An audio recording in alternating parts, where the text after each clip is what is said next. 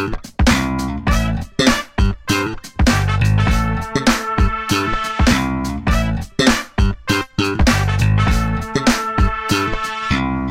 to the Global Media Cultures Podcast. I am your host, Juan Llamas Rodriguez. Today, we are talking about trans activism in the Philippines and the potential transformative power of documentary. Our guest is Dr. Curran Nolt, assistant professor in the Department of Radio, Television, Film at the University of Texas at Austin, and a faculty affiliate of the LGBTQ Studies and the Center for Asian American Studies. They are the author of Queer Core, Queer Punk Media Subculture, and their scholarship on grassroots trans media subcultures has been published in such journals as Jumcut, Transgender Studies Quarterly, The New Americanist, Feminist Media Studies, and the Journal of Film and Video, as well as various anthologies. A public-facing scholar, Curran is the founder, artistic director of the Queer Trans Media Festival Outsider, co-producer of the documentaries Before You Know It and Kalharganda, and the co-founder of the Austin Asian American Film Festival. Curran, welcome to the Global Media Cultures Podcast. Thank you. It's wonderful to be here. I want to start by asking you, can you tell us more about your research and, I guess, practice interests, and why do these topics interest you, and why are they an important area to study? Yeah, definitely. So my research centers on grassroots or DIY, do-it-yourself, queer transmedia artivism or art and activism. So what I'm really interested in is subcultural queer productions that are being created outside of, or at least on the outskirts of, the mainstream media industries, and that are motivated by something beyond financial gain. They have activist aims, they're invested in community building over commerce. And for me, that's really where capital Q queer culture exists, and the world-making potential that we often associate with queer culture, because those are the spaces where creativity happens, where something out of the box happens, and where I think folks are really envisioning new imaginings, new sociopolitical landscapes for how we might organize the world. So in my mind, I consider my work really about the core of queer culture, right, and queer cultural creativity. Great. So today we're discussing your article, Documenting the Dead, Kalharganda and the Trans Activist Afterlife of Jennifer Loud, published in Transgender Studies Quarterly in 2021. So it's fresh off the digital publishing. Yeah. Can you give us a brief history of this essay, starting like when you started thinking about it or working on it, and how did the ideas change in the process of research and of writing it? Sure. Yeah, well, I'll give you a little bit of the backstory to how the article came about, which is also how the documentary that I wrote the article about came about, because they're kind of happened in tandem with one another. Mm-hmm. So it all started in 2014 when my partner, who's PJ Raval, who's the director of the film called Kalharganda, both of us went to the Philippines to a film festival called the Pink Film Festival in Quezon City in Manila in the Philippines. And PJ had been invited there to show his previous documentary, Before You Know It, which is about gay senior citizens.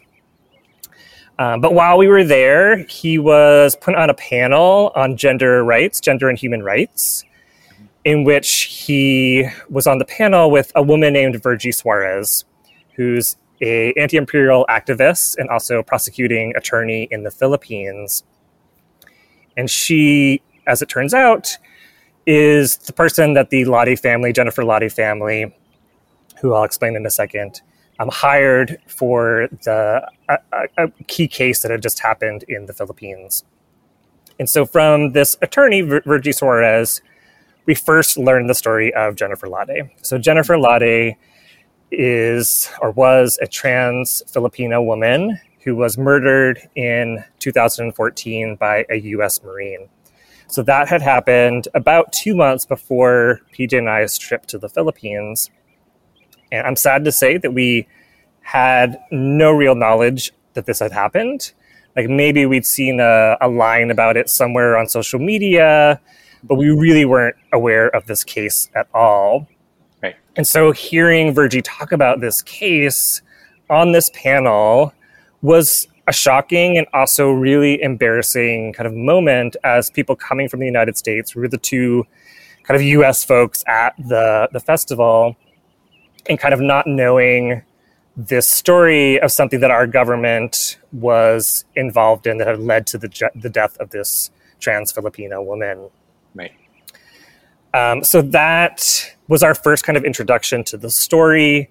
At that same panel, we got the chance to watch a video from Jennifer's mother, Nanay Julita, in which it was just a YouTube kind of very basic style video where she was doing a kind of direct address to us and the audience, kind of pleading with us to bring Jennifer's story to our various locations that we come to the festival from, right? Mm-hmm.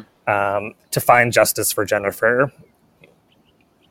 And so PJ and I, we talked a lot about this, about like, how could we not know about this story, right? Right.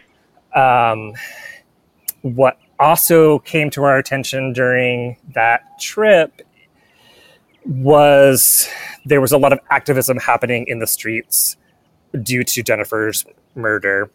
Mm-hmm. And this was also an eye-opening experience for both of us, because these were really robust, fiery protests that were happening in the streets. And they were also bringing together trans LGBTQ activists and anti-imperial activists in the streets, right? And I had never really seen those kinds of forces mixed together, mm-hmm. Particularly in such a robust way. So that was also really powerful kind of educational experience for me as well. And so long story short, although it took us a while to come to this determination, because we felt, or PJ felt, even though he's Filipino-American, mm-hmm. he kind of felt like as a Filipino-American, he wasn't necessarily the right person to tell this story. It should be told by folks in the Philippines. But we eventually came to the realization that there was an importance of educating people, bringing awareness in the ways in that we became aware through this trip, right, back to the United States, right? And right. The story needed to be told in the Philippines for sure, right? But it also needed to be brought back, right, to the country that had, caused this in all sorts of direct and indirect ways through the kind of histories of colonization. And so, long story short, we decided that we were going to make a documentary about Jennifer Lade's case and what happened after the murder. So one of the things you've been mentioning is the sort of positionality as Americans being in the Philippines, and the sort of thorny issues around being an American, even someone like PJ, and a Filipino-American representing this story. So could you talk a little bit more about that context of the relationship U.S.-Philippines and the sort of the new imperialist movements against that relationship as well? Yeah, I mean, to give you the kind of brief, quick history, the Philippines, as a set of island nations, that's in a kind of strategically located position in relationship to places like China, to Korea, mm-hmm. Has often been, it's a resource-rich site, right? So it has been long colonized by different folks over the years. For the longest period of time, right, is the Spanish colonization, which started in the 1500s and went all the way up until 1898 with the Spanish-American War. And through the Spanish-American War, Spain essentially ceded the Philippines to the United States.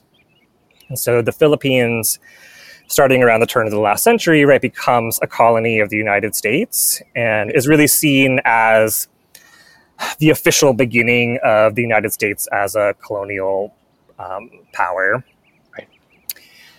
That officially lasts, right, that period of U.S. colonization until World War II, so 1946. Mm-hmm. But in all sorts of ways, the United States is still a neo-colonial power in the Philippines, and that legacy lives on in various ways. And one of the main ways that impinges on the story of Jennifer Lade, and that comes up in the documentary as well, is through an agreement between the US and the Philippines called the Visiting Forces Agreement. Mm-hmm. And what that does is it essentially, any crime that's committed by a US service person in the Philippines, they are under the jurisdiction of the United States, right? So essentially the United States gets to decide, if that person goes to trial, what are the conditions of how that person goes to trial. And you can imagine that has allowed for all sorts of crimes on behalf of U.S. military forces in the Philippines, sexual assaults, murders, other crimes, to go completely unprosecuted, to be swept under the rug, right? And so Jennifer Lade's case becomes one of the very first instances where a serviceman gets put on trial and is actually eventually convicted, although it's for a lesser charge than they had hoped for. But it's the first conviction, right? So the case, the context is very much imbued with this kind of history of U.S. imperialism that has allowed for the U.S. to continually take advantage of its relationship with the Philippines, to treat Philippine citizens as kind of disposable, et cetera, right? And so going back also to your original question, that also creates a very complicated dynamic for PJ, even though, right, he's of Filipino descent. He still grew up in the United States, right? Mm-hmm. And, I'm a white U.S. citizen, right? So even more complicated. Right. So what does it mean to tell a story of another culture that your own culture has had this abusive history towards? But at the same time, right, as I was saying, that also opens up possibilities of challenging our own culture, right, through that story.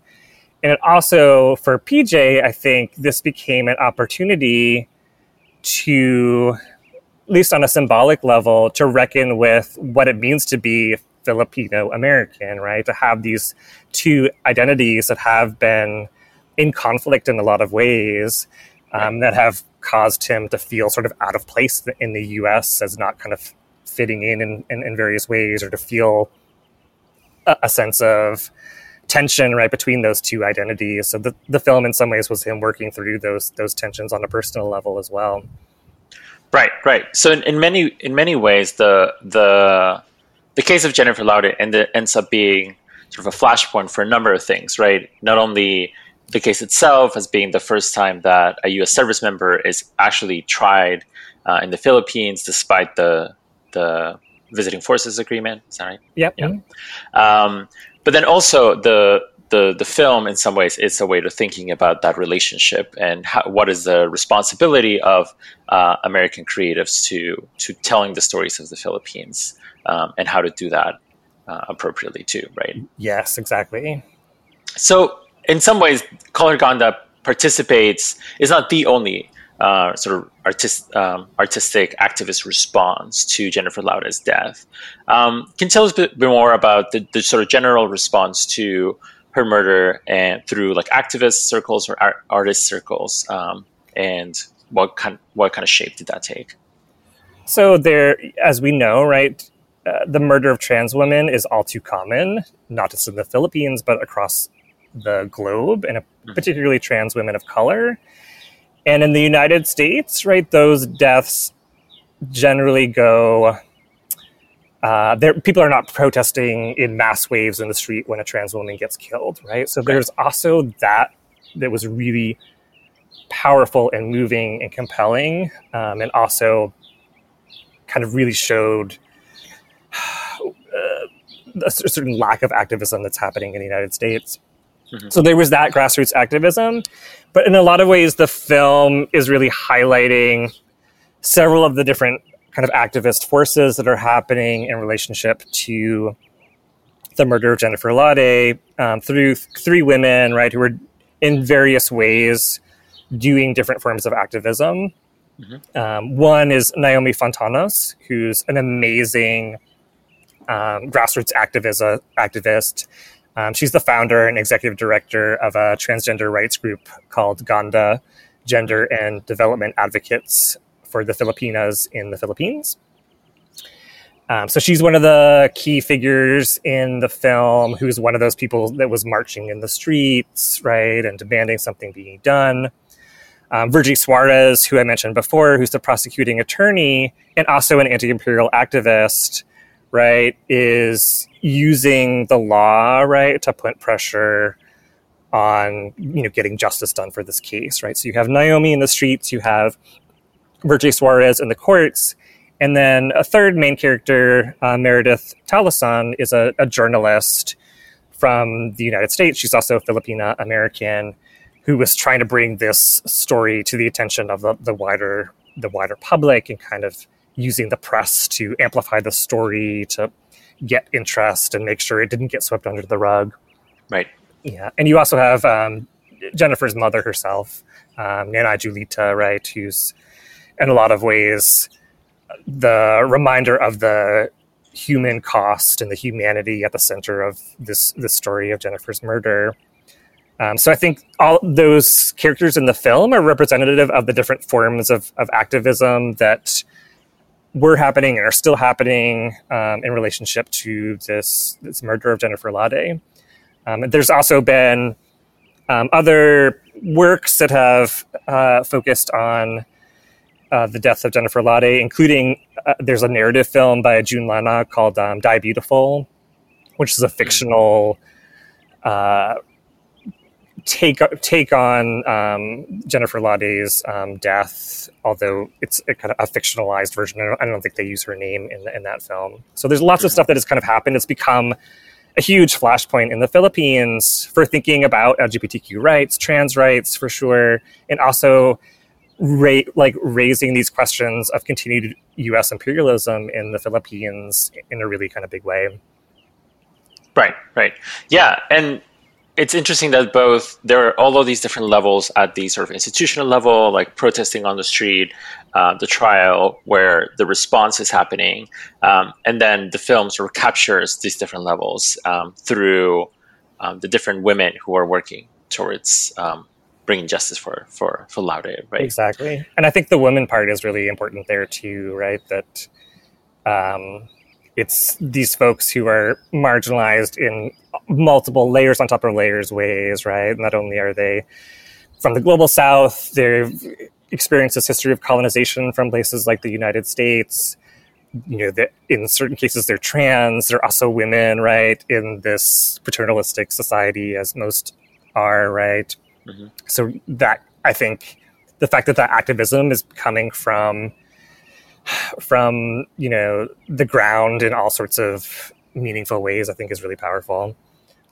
So one of the things you mentioned is that what was surprising was the sort of the protest on the street for the murder of a trans woman of color, which is we know that there are a lot of trans women of color being murdered around the globe, and yet there is not a huge push, let's say, from mainstream groups for protesting or bringing attention to this.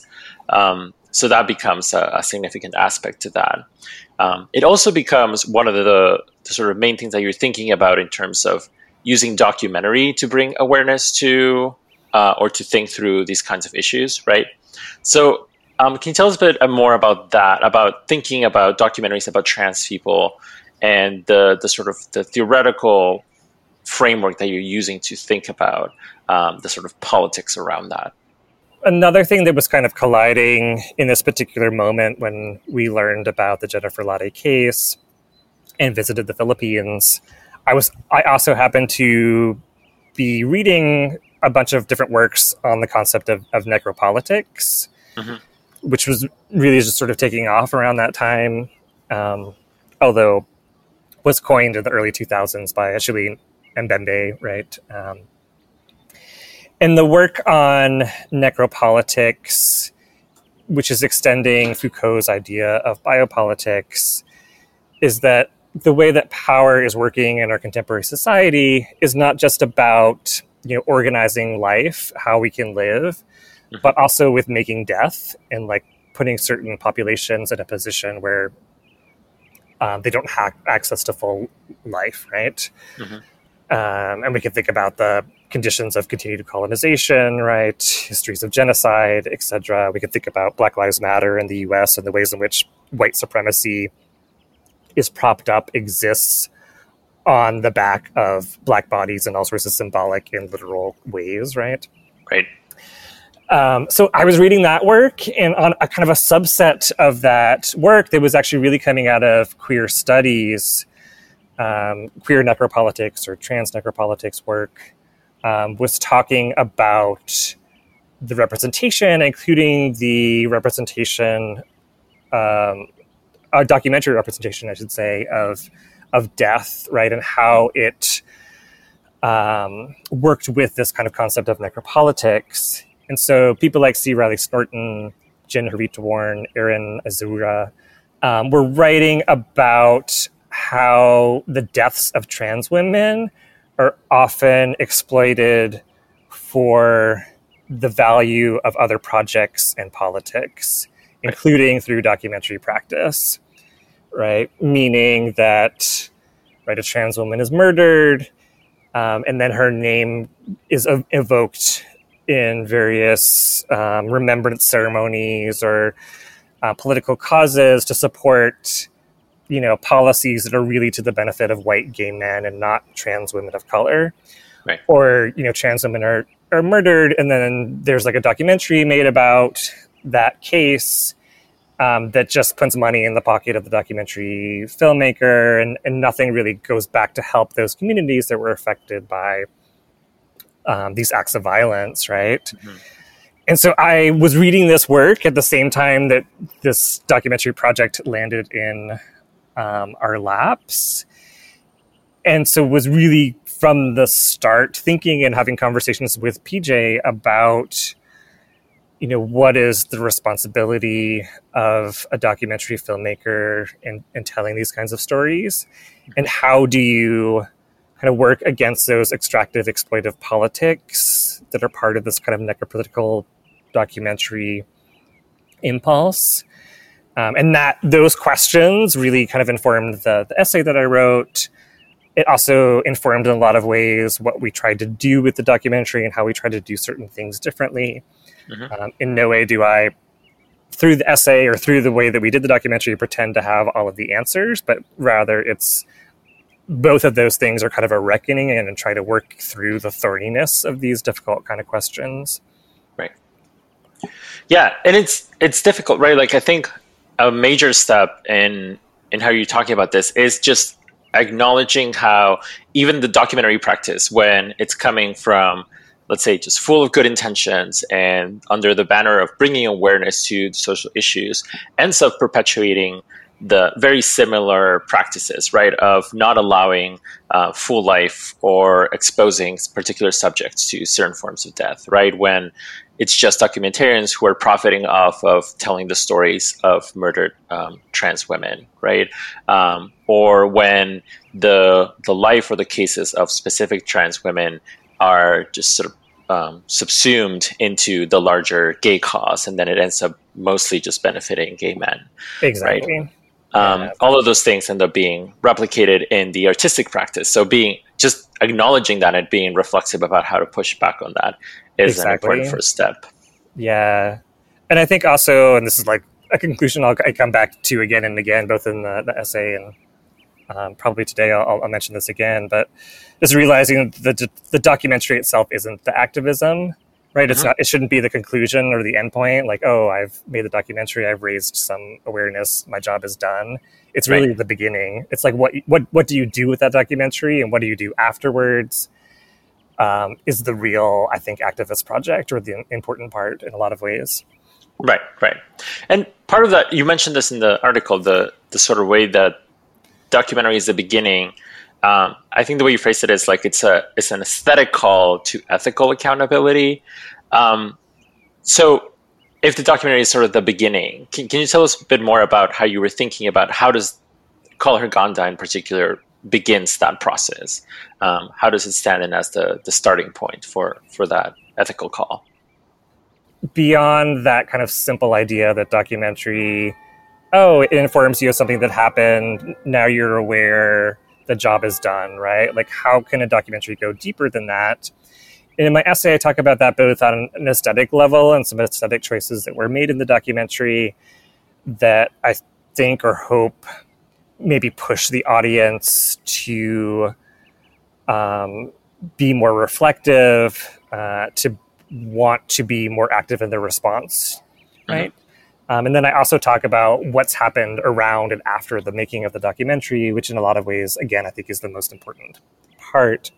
In addition to talking about necropolitics in the essay, I also talk about Derrida's concept of hauntology, right? This kind of logic of ghosts that are, not really present or absent, right? They're not really dead or alive, right? The idea of things that keep returning to us that aren't really part of the past, right? They're the ways in which the past, present, and future kind of collapse through the realm of the ghost, right? Because the ghost is the past that comes back, but that also points us to possible futures, right? The ways in which kind of memory and possibility are all intertwined here in this kind of space of death or deathliness.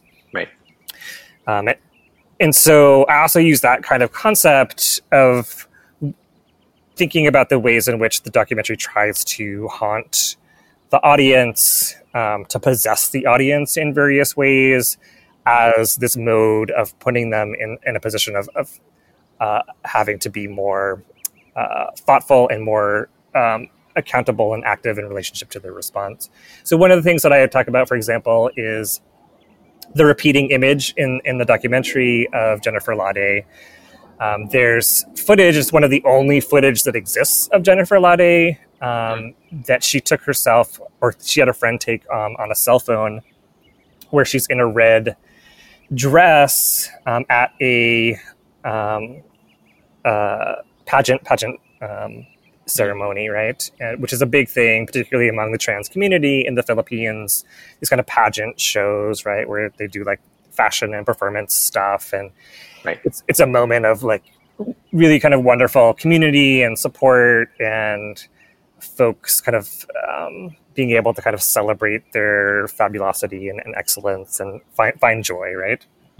And so this footage of her is this moment of this like absolute happiness and joy as she's getting ready for this pageant in her red dress, and that footage of her repeats multiple times throughout, over and over again in the film. And I think that's important, right, as a reminder of this life, right, in this moment of this really heightened aliveness of Jennifer, that we can't forget about, right, and that we can't move past. Jennifer, in a lot of ways, isn't gone, right, and won't be gone, right, or won't be able to rest until we ourselves wrestle with these issues of transmisogyny, racism, colonization, right, that caused her death.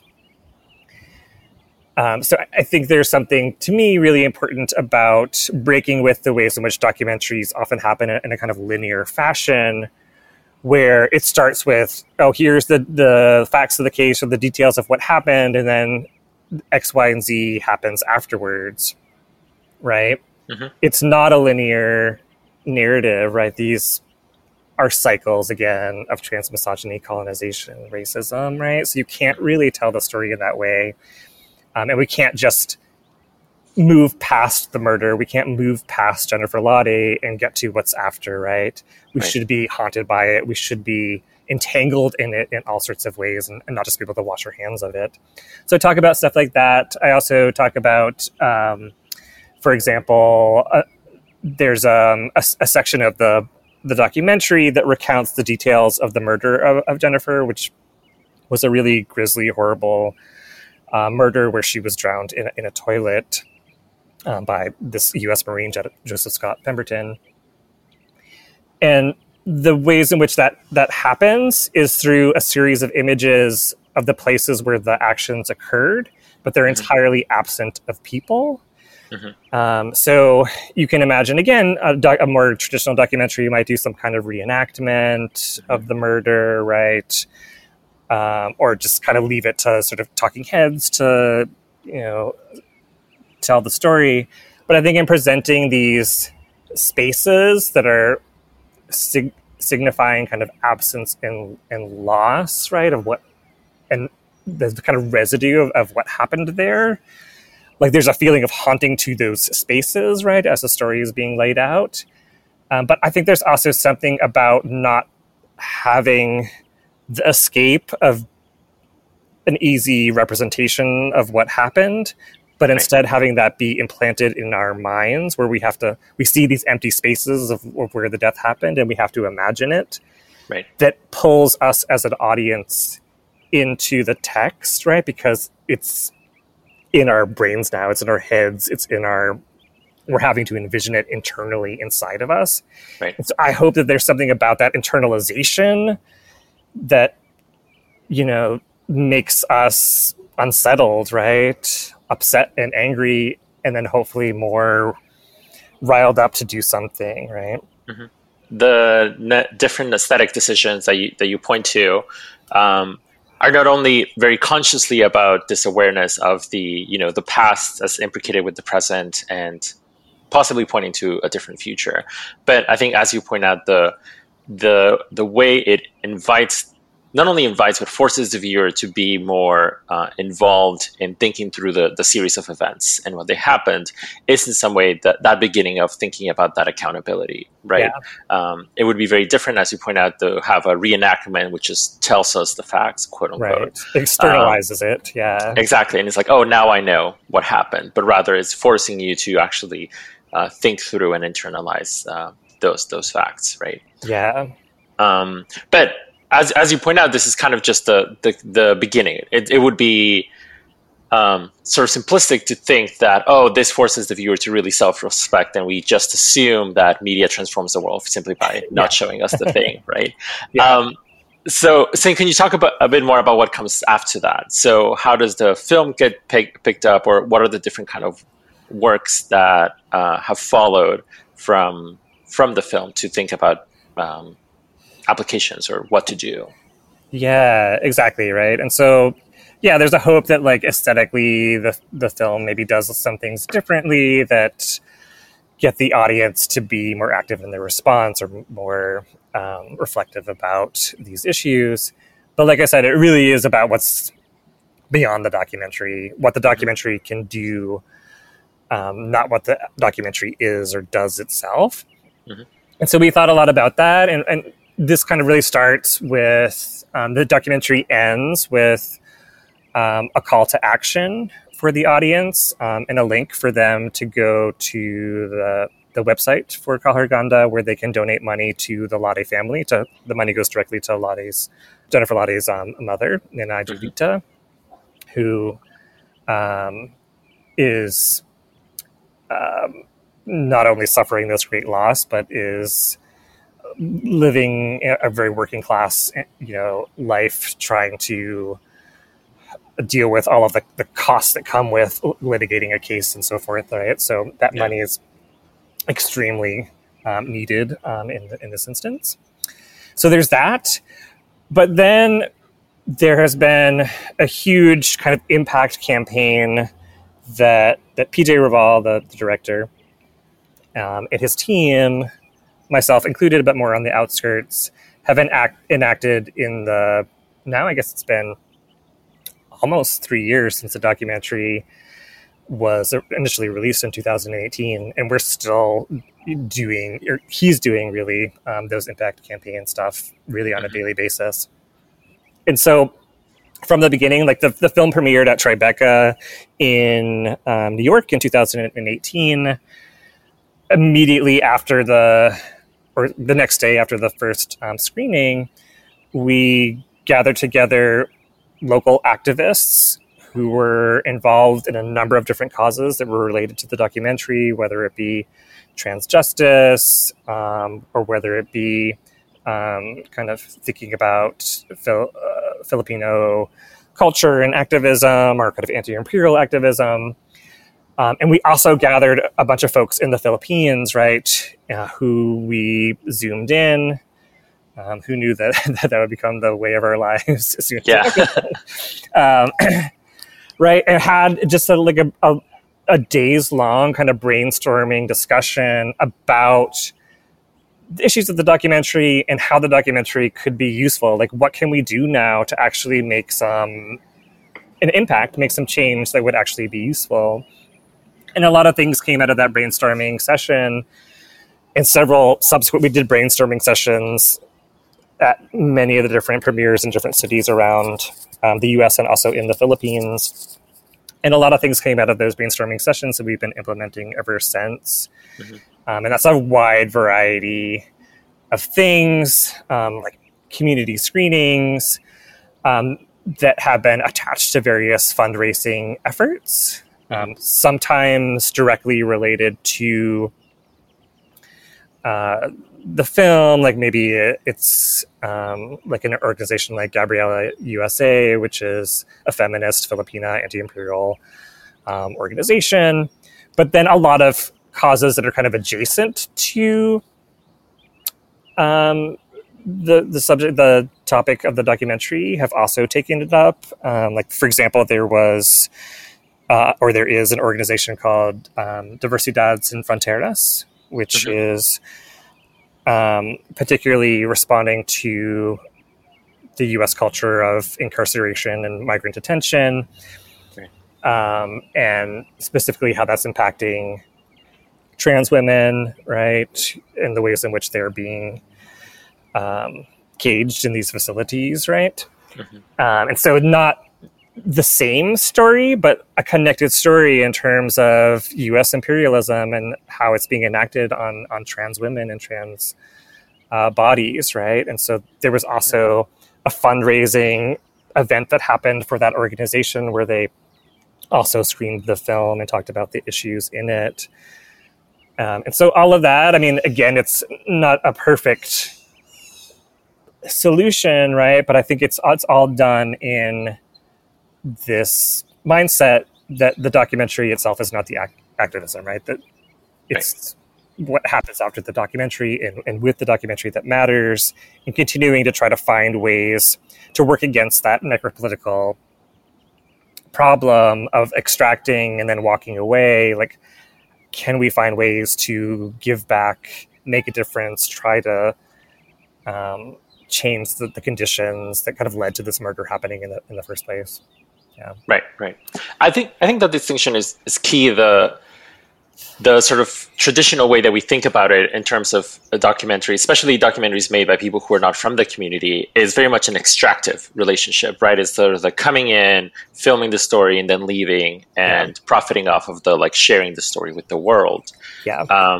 But a lot of what you're pointing out is one, it's more of a cyclical relationship of like bringing the story, but as a way to think about how to change the conditions that led to that story happening. Exactly. And then also building out from that, right? So I think, as you point out, with the different organizations that hosted screenings or discussions after screenings, a lot of the issues, transmisogyny, racism, colonialism, that really come together in this one case are also coming together in a lot of different cases, in a lot of different circumstances, right? So using that as a launch point to talk about these broader issues that affect numerous communities around the world is also helpful to see those points of connection, right? Those solidarities across transnational solidarities even. One of the key things that we discovered that the film could be is a point of connection that, brought different groups that maybe weren't activist groups that weren't necessarily talking to one another or had a reason to come together for something. It became a way for them to come to a screening or come to a discussion and get to know each other and then develop their own projects and solidarities and collaborations coming out of that. So I think you hit on something that's super key, right? That a text, that something can be like, it's in some ways the text itself becomes not even so much important anymore. It just becomes a reason for different people to be in a room, and amazing sort of activist things can happen from those people gathering together. So one of the ways you talk about this sets of moving beyond the documentary, or what the documentary can talk about, is the trans activist afterlife as a sort of a concept that you're thinking through in this article. Could you tell us a bit more about that and how you think through this concept in Kalharganda? For me, that idea of the afterlife has multiple meanings. This idea of the kind of ontological understandings of death as not being something that we can dismiss or move beyond kind of really easily fits with this idea of the afterlife, right? That in a lot of ways, Jennifer's legacy lingers on, the causes of her death linger on, right? And that we're existing in that moment where it's our responsibility to honor Jennifer's legacy, and also it's our responsibility to change those conditions, right? So we're in that idea of that kind of afterlife is that liminal space, right, after a death, right, that is the space that we can't move beyond, and right, that requires a certain amounts of action. So that's one of the ways I'm thinking about afterlife.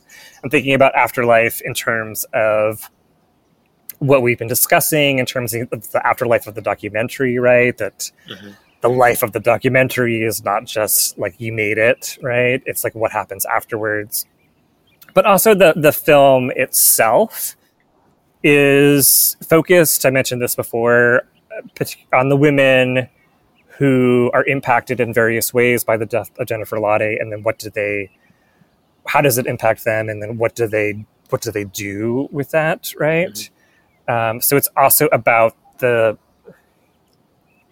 continuation in some ways of both, again, the legacy, and also about the problematics that produced Jennifer's death, and the ways in which the various women in the documentary are continuing to kind of grapple with those tensions and with those issues as well. Right.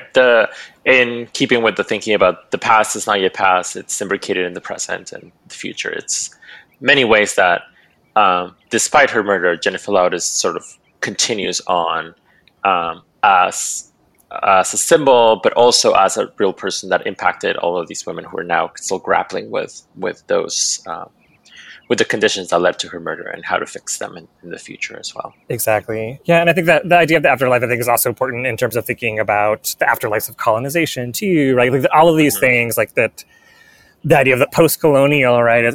We're not past it, right? Like it's the aftershocks, the after effects, the aftermath, or the afterlife, that the ways in which it continues to impinge on us. One of the things that I think is really fascinating about the way you start the article and how you sort of lay out your contribution is you mentioned basically what you mentioned earlier, which is your own involvement in the film that you're analyzing, how you came to it, how you started thinking about these ideas, and also how you were in conversation, I guess, with the director of the film as he was doing it.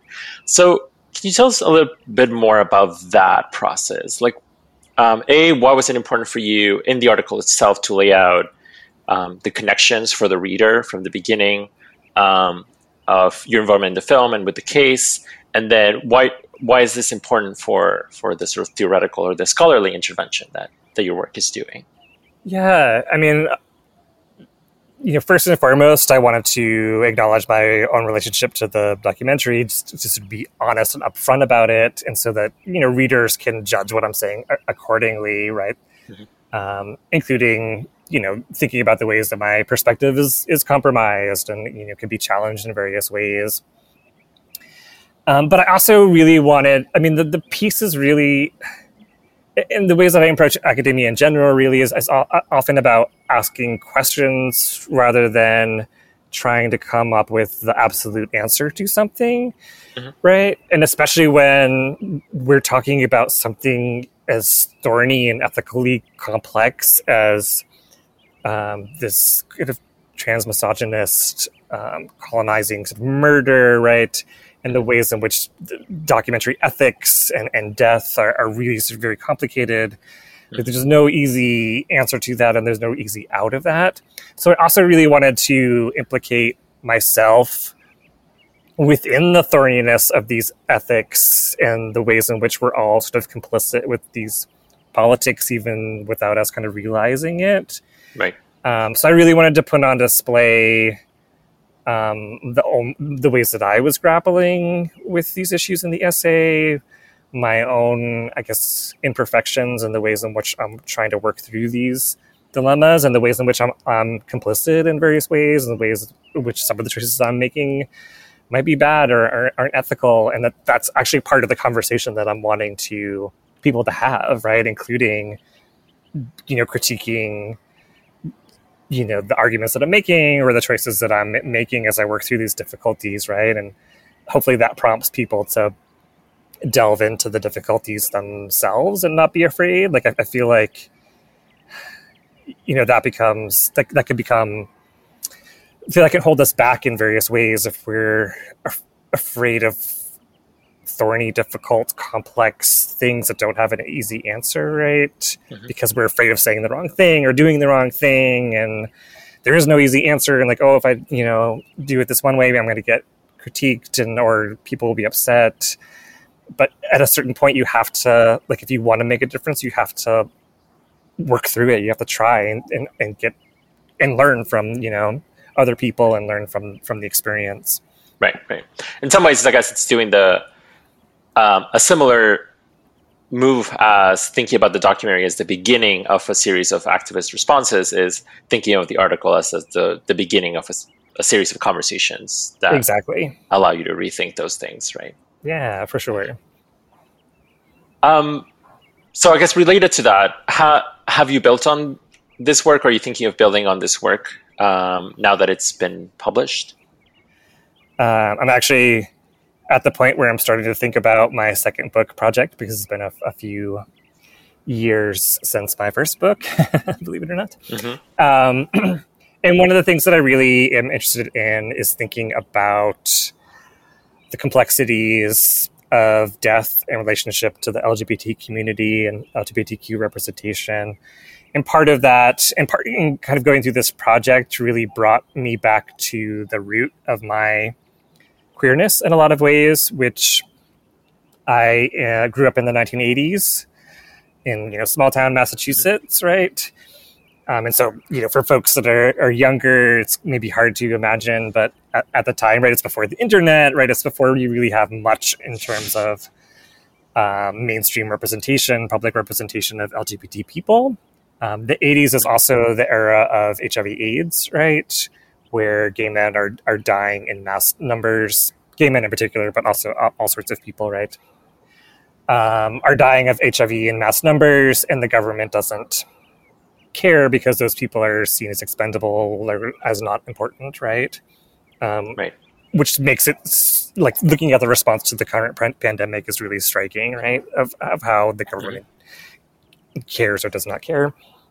And so, but growing up in that moment, my introduction to LGBT culture and seeing other gay people in the world was seeing gay men dying of AIDS on the nightly news, essentially, right?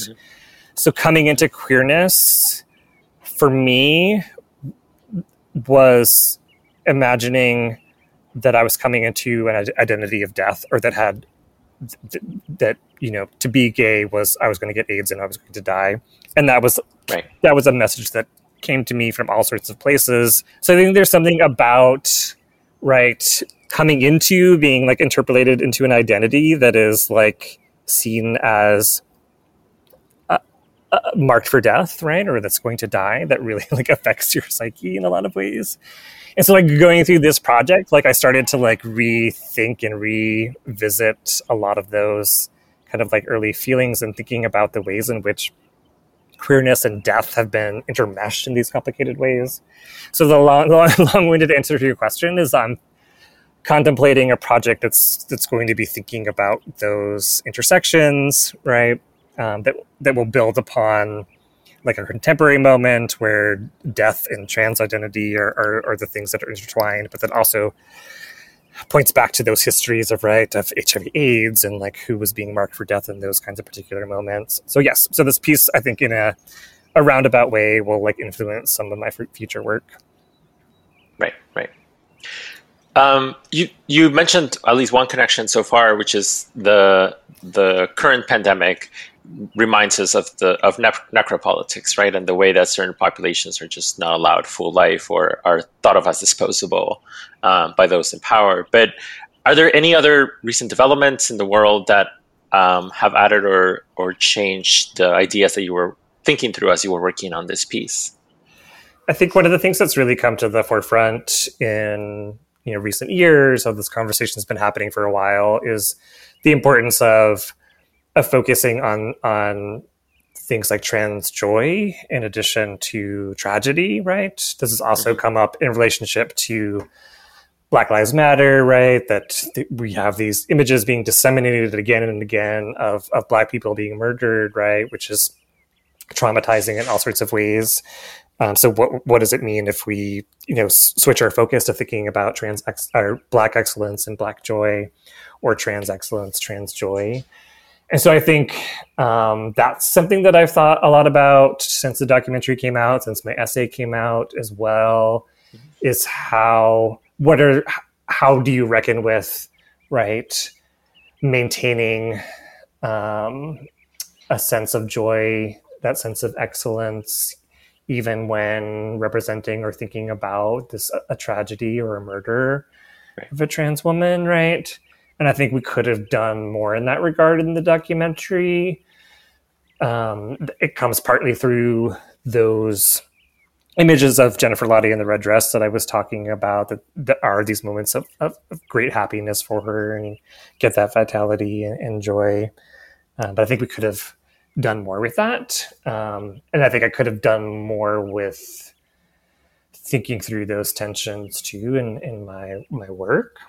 So that's something that I have thought a lot about, is this idea of trans joy, trans excellence, and how that really needs to be part of this kind of activism as well, right? So yeah. Current, thank you for joining us. Yeah, thank you so much. This was fantastic.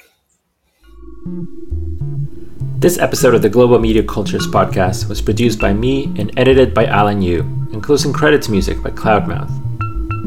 This project is supported in part by the School of Arts, Technology, and Emerging Communication at the University of Texas at Dallas. The Global Media Cultures podcast introduces media scholarship about the world to the world. I'm Juan Llamas Rodriguez. Thank you for listening.